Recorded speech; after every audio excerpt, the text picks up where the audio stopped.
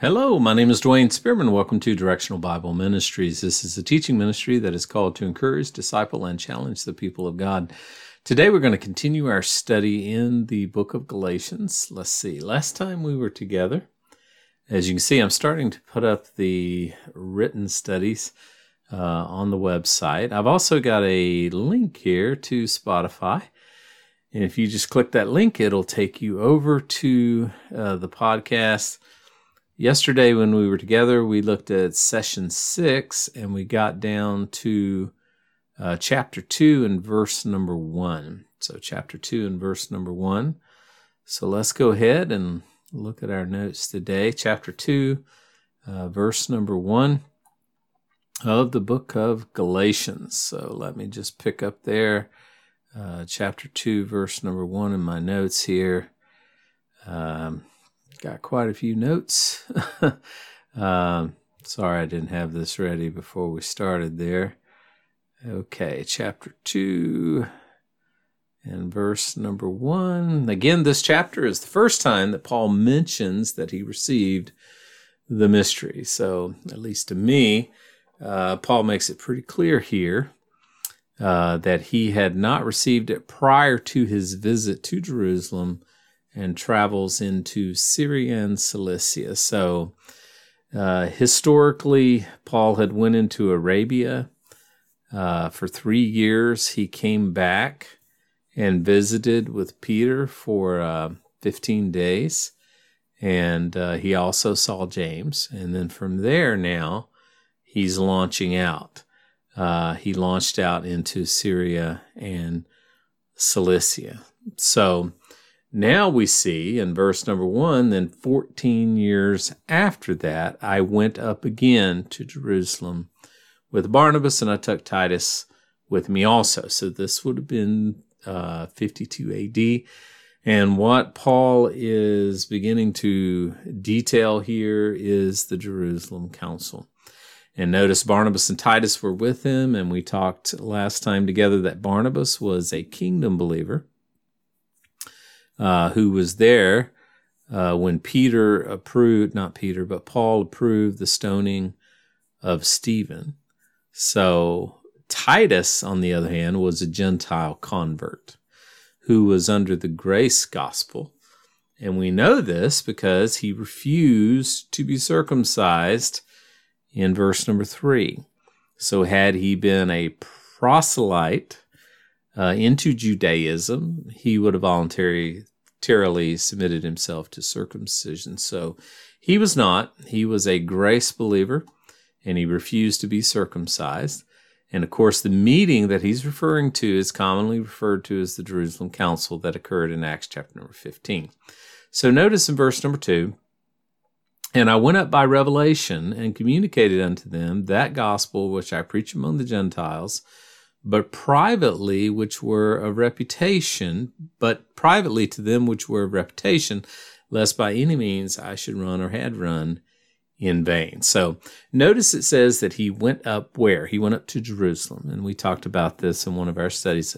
You always go up to Jerusalem. You always go up to Jerusalem. So he says he went up by revelation to Jerusalem. Now, Luke also mentioned this in Acts chapter 15, verse number 2. Luke was the writer of Acts, narrator, if you will.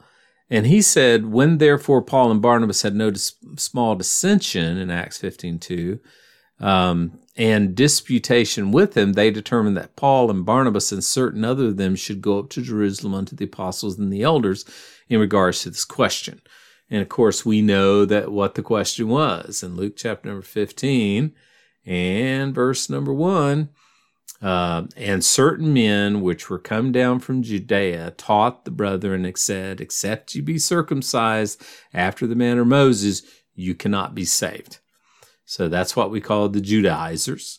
They were those, they were Jewish, and they believed that in order to be saved, they must first come under Mosaic law, starting with circumcision. And then verse number 2, which we just read, Therefore, Paul and Barnabas had no small dissension and disputation with them, and they determined that Paul and Barnabas and certain others with them should go to Jerusalem unto the apostles about this question. So what's the question? The question is regard to circumcision. Do these new grace believers have to be circumcised like the kingdom believers were having to be circumcised? So that's the question. Now, where we run into a little bit of a conflict here, it says he went up by revelation.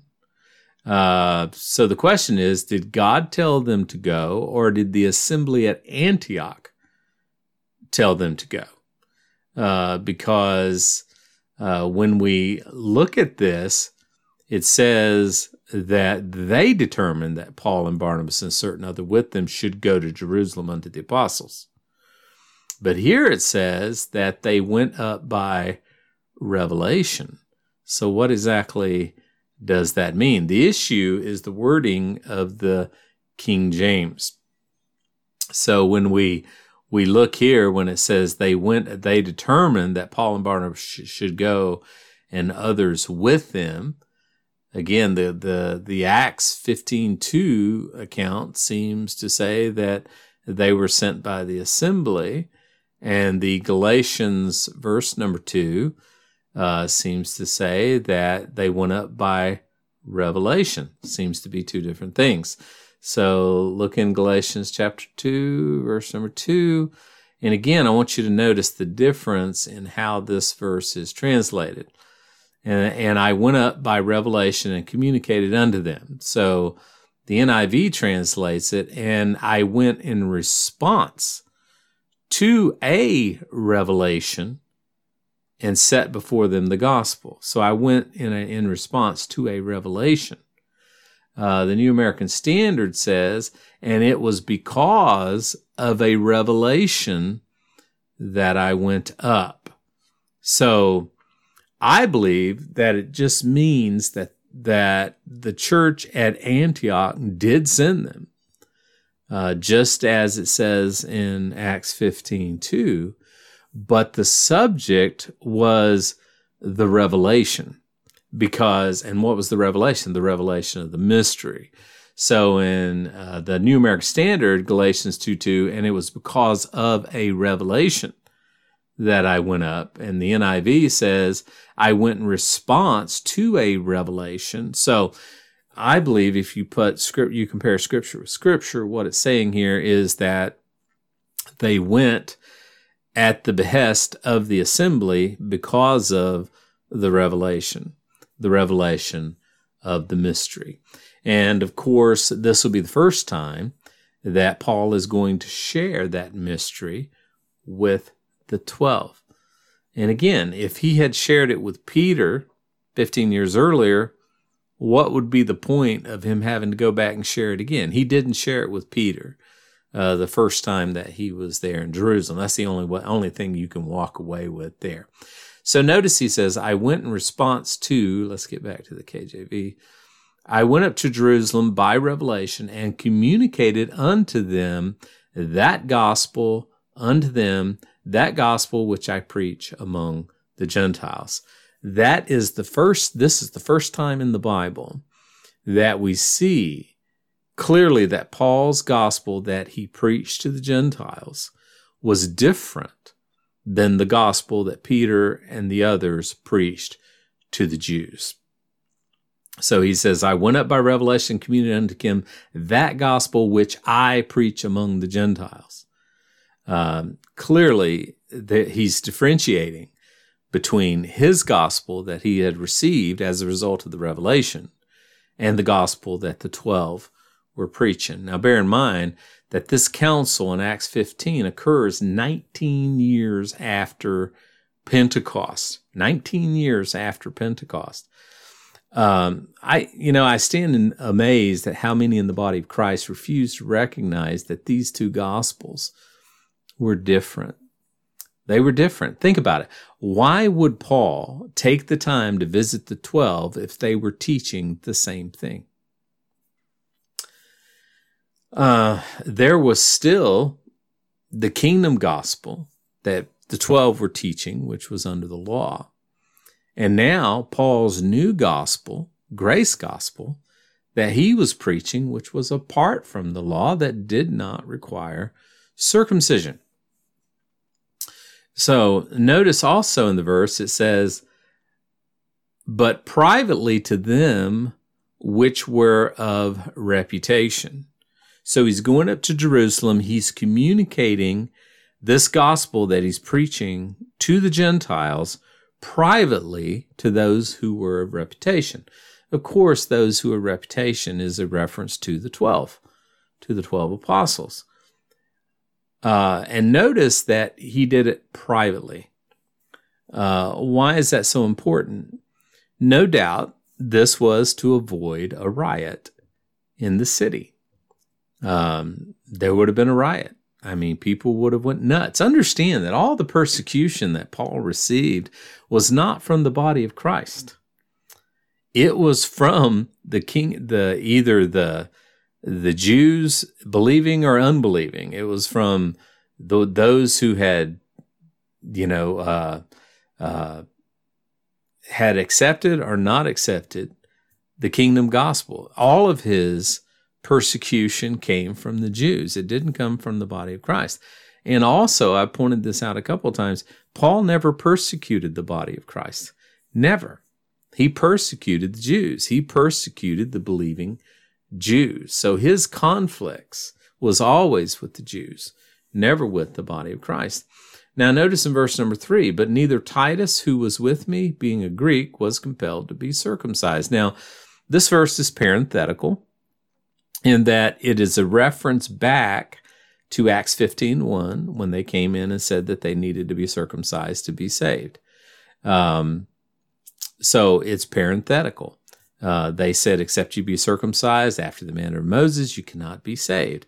But neither Titus, who was with me, being a Greek, was compelled to be circumcised. So obviously, Paul was teaching that it was not necessary to be circumcised at that point, which means that he would have obviously received the mystery, which was the body of Christ that was no longer under the law, that was made up of both Jew and Gentile, prior to Acts chapter 15, verse number 1, or they would not have confronted him on it.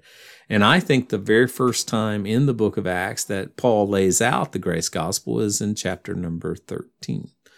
That's why people get confused with the term mid-Acts. When I say that I am a mid-Acts, I have a mid-Acts view of the church. I don't believe the church started in Acts chapter number 2. There was no Gentiles there. There were proselytized Gentiles, which means they were in Judaism, but there were not Gentiles there. The church did not start until Paul received the revelation of the church. And Paul would have been the first convert into that church that we call the body of Christ. Remember last time, they're in the vine, we're in the body. He is the head of the body. So obviously, by the time Paul, I believe somewhere between 13, well, you got to say somewhere between chapter 9 and chapter 13 of the book of Acts, Paul received this revelation. So the point is, this is parenthetical. Titus, being a Greek, a Gentile, was not compelled to be circumcised so that he could be saved, because he was saved under the grace gospel. Then notice in verse number 4, and that because of false brethren unawares brought in, who came in privily to spy out our liberty, which we have in Christ Jesus, that they might bring us into bondage. So the false brethren, that's the ones that he referenced back in Acts chapter 15, verse number 1. They were the ones that came in and was saying that the Gentiles that were coming to faith needed to submit to the law of circumcision to be saved, thus bringing them back into bondage, the way Paul saw it. They, unlike many in the church today, realized that Paul's message was different than the 12. And they realized that because Paul was preaching, you don't have to be circumcised. You don't have to obey the law of Moses to be saved. So that means that the 12 were teaching that you needed to be circumcised and keep the law of Moses. Paul will go on to say in Galatians chapter number 5, we'll get over there. Stand fast, therefore, in the liberty wherewith Christ has made us free, and be not entangled again with the yoke of bondage. That's referring to the Mosaic law. Behold, I, Paul, say unto you that if you be circumcised, Christ will profit you nothing. Why? Because you're no longer walking by faith. You're no longer living in the grace gospel, but you're trying to combine works with faith, and you end up with something that is not good news at all. You end up with something that is not a gospel at all. And he says, for I testify again to every man that is circumcised, he is a debtor to keep the whole law. In other words, you can't pick and choose what parts of the law you will and will not obey. You either take it all as a whole or you don't take it at all. Christ has become of no effect to you. Why? Because you've rejected his grace that he's offered. Whosoever you are whosoever of you are justified by the law. In other words, you're trying to find your justification instead of in the death, burial, and the resurrection of Jesus Christ. You're trying to find your justification in the law. And he says, you've fallen from grace. In other words, that's no longer grace. It's either works or it's grace. It's one or the other. It's not both. For we, through the Spirit, wait for the hope of righteousness. How? By faith, not by works.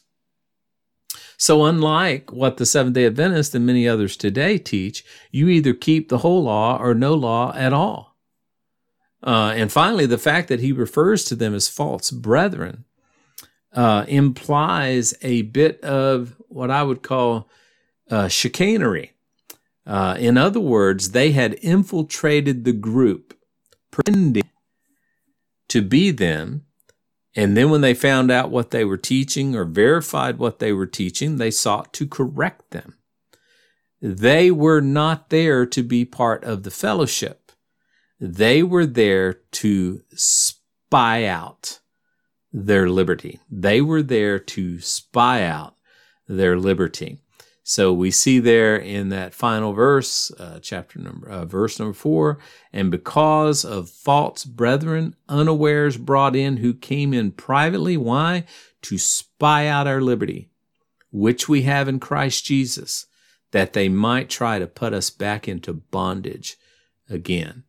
That's what these guys were doing at that time. They were spying out. And I have a note here about the Greek and that word spy. Let's see what I was thinking about at the time. To spy out is to inspect insidiously. They were coming in to inspect it. And of course, they passed judgment and said, you guys need to be circumcised if you're going to be saved. So they were trying to put them back into bondage again. So we'll wrap up there today. God bless you guys. I hope that you have a great day. And remember that God loves you, wants best for you, and is working all things out for your good.